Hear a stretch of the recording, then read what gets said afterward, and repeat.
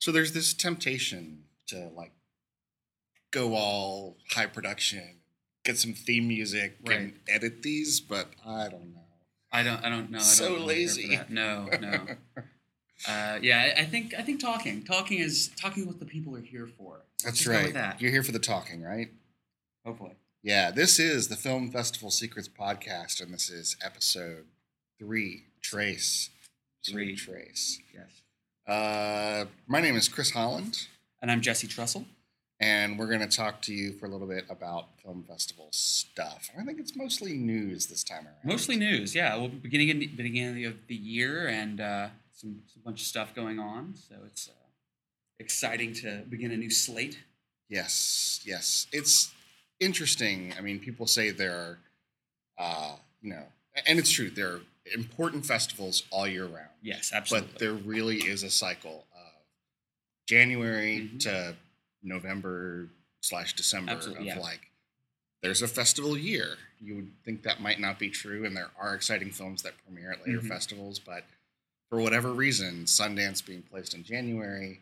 Wow, I went a whole minute and a half. wait, 80 seconds before I mentioned Sundance. There we go. Sundance really does start the festival year. Absolutely. I mean, and the other thing too is it just sort of makes a certain logical sense that like everyone feels in the beginning of January like everything's new, and therefore Sundance being the first big tentpole festival in January, really films that play there are going to have kind of in certain ways the longest life play out at festivals, regional festivals and festivals around the world for the next 6 to 12 months. And even in the last calendar year, you can see a film like Precious, which premiered under a different title at Sundance in January, and is still relevant in playing in an award season today. Now, that's a full 12 months later. So it kind of does set the tone and the tenor for the rest of the year in certain ways. Yeah. That said, having looked over the Sundance schedule, a lot of familiar names there. Absolutely. A lot of stars, a lot of people like, oh, I know who that There's is. a lot of like, oh, are you Ted from How I Met Your Mother? Do you have the How I Met Your Mother feature film in the Sundance Film Festival? Which actually looks kind of awesome. Well, that's the thing, is that I'm not saying that Sundance has programmed films solely on the basis of stars. Of course they haven't. They have a reputation to uphold, blah, blah, blah. But, it shouldn't be a surprise to anyone that famous faces put butts in seats. Absolutely. And It's as true at Sundance as it is at any else. regional festival.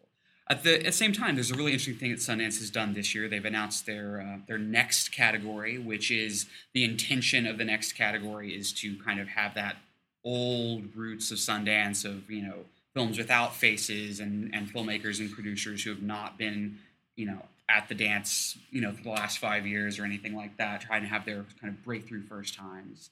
And so it'll be interesting to see how those next films play out, and if being at Sundance but still with no kind of name value or anything like that will help those films also really have long festival runs over the course of the next year. And here's where I put you on the spot, Jesse. Yes. Can you think of any next films that you really want to see? Well, there's one that I'm definitely seeing called One Too Many Mornings, which is friend of a friend made the film, so I'm sort of really interested in that. Right. There's a couple of others. There's actually one, and of course I'm blanking on the title right now, but if you go to the Sundance page on B-Side and look at its buzz, there's one of the next films that's actually one of the highest buzz films. I'm not sure exactly what's been driving that, but clearly those filmmakers have been utilizing the site and driving people there, which is pretty cool. Okay, I'm going to make a note here that says, put it in the show notes. The high-rated next feature film. Okay, got it. To-do list updated. Yes. So then there's the sister festival, or the Black Sheep sibling festival. Yes, I don't know. Festival. Sundance doesn't go out of its way to recognize that Slamdance exists, right. But it does, and it is an important venue for sort of the edgier folks that didn't get into Sundance or wouldn't want to get into Sundance, maybe. Mm-hmm. And Slamdance has got some interesting. They've got it's a lot more of the no big faces, no sort of name brand value films, but there's some interesting things that are in there. Obviously, Sundance this year is coming off of the big Paranormal Activity success from last year. Sorry, Slam. Gonna have to get that right. Yeah. No, but Slamdance is coming in this year after the big success of Paranormal Activity last year. So certainly there's a little bit more, maybe the spotlight shining on some of those films this year. And additionally, they've got Steven Soderbergh presenting his Spalding Gray documentary. Soderbergh's, I believe, his Schizopolis premiered there back in the late 90s. So Back in the day. Back in the day. So Soderbergh's got some Slamdance history as well. And then they've got this filmmaker summit that they're doing, which I don't know a whole lot about. I know that they kind of want to make it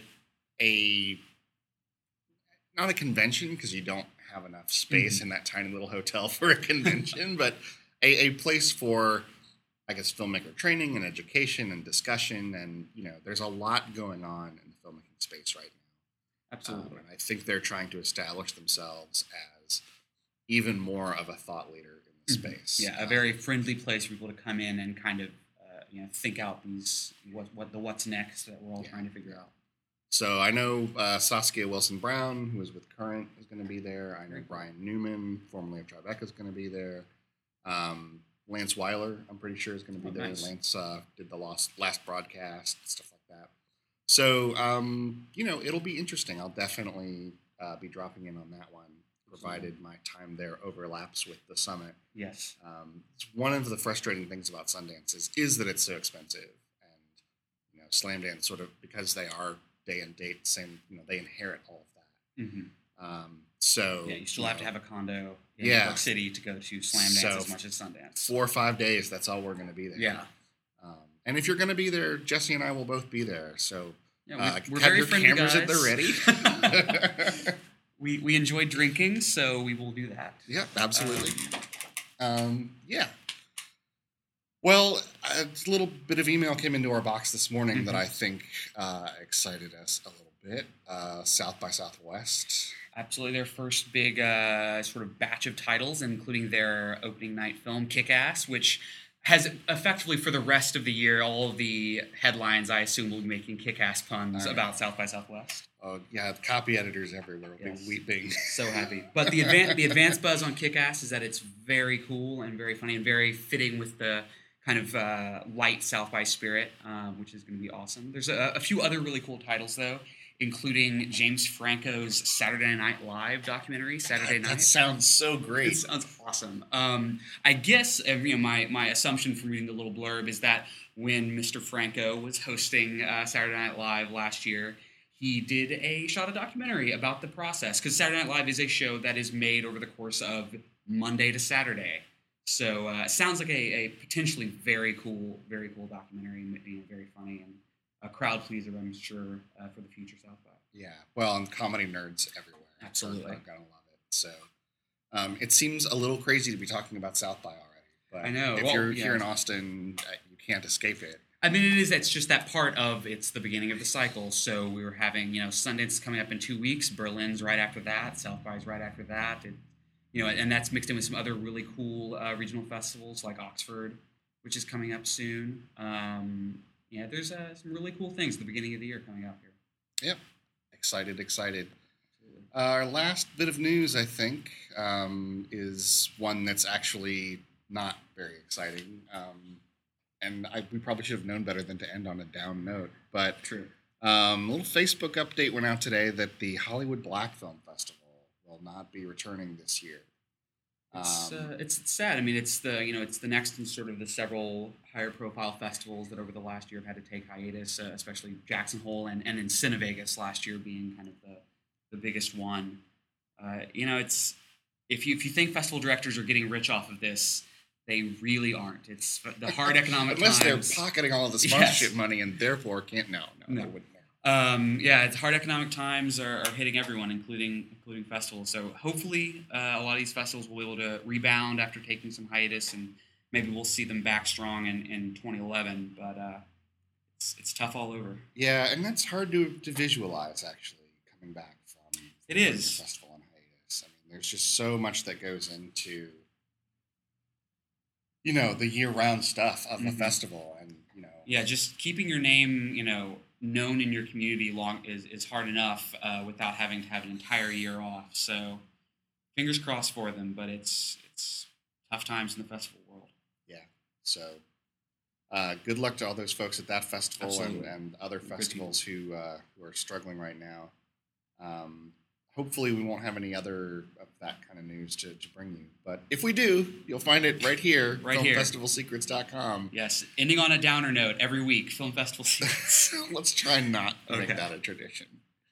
You know what? Let's actually try and put a little bit of a positive spin on it and talk about, I don't know if this is positive or not, but what that means for, filmmakers that festivals are going under. First of all, I think it's important to note that these are 3 festivals out of hundreds. Right, exactly. These are definitely the exceptions to the rule. The exceptions to the rule, although it is somewhat indicative of the fact that, when you're going to festivals in the next year or so, just as it has been for the last 6 months, expect there to be some scaling back, maybe a little less lavish, a little less, less free booze at the parties, things like that over the next year. Probably not going to fly you in. Exactly. If they ever did before. Right. So it's definitely managing your expectations, which has always been important in the festival game, is going to be even more important while festivals themselves are struggling until we're starting to get the economy turned around. Because without the the Kodaks or the local banks and insurance companies that want to throw thousands of dollars festivals' ways, they're definitely going to be hurting a little bit. So there's our message. If there's a film festival in your area, now is the time to become a member. Yes, they would love for you to be a member. Yeah. Most festivals have membership programs.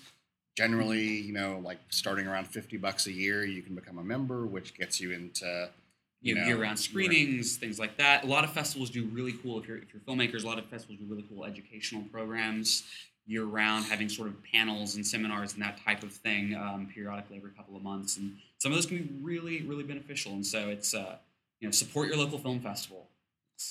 There we go. We made it happy after all. Support your local film festival. All right, folks, that's it for this time. We will catch you next time we record one of these, which I'm sure will be any day now. Yeah. I'm Chris Holland. I'm Jesse Trussell. And we'll talk to you later. Thanks.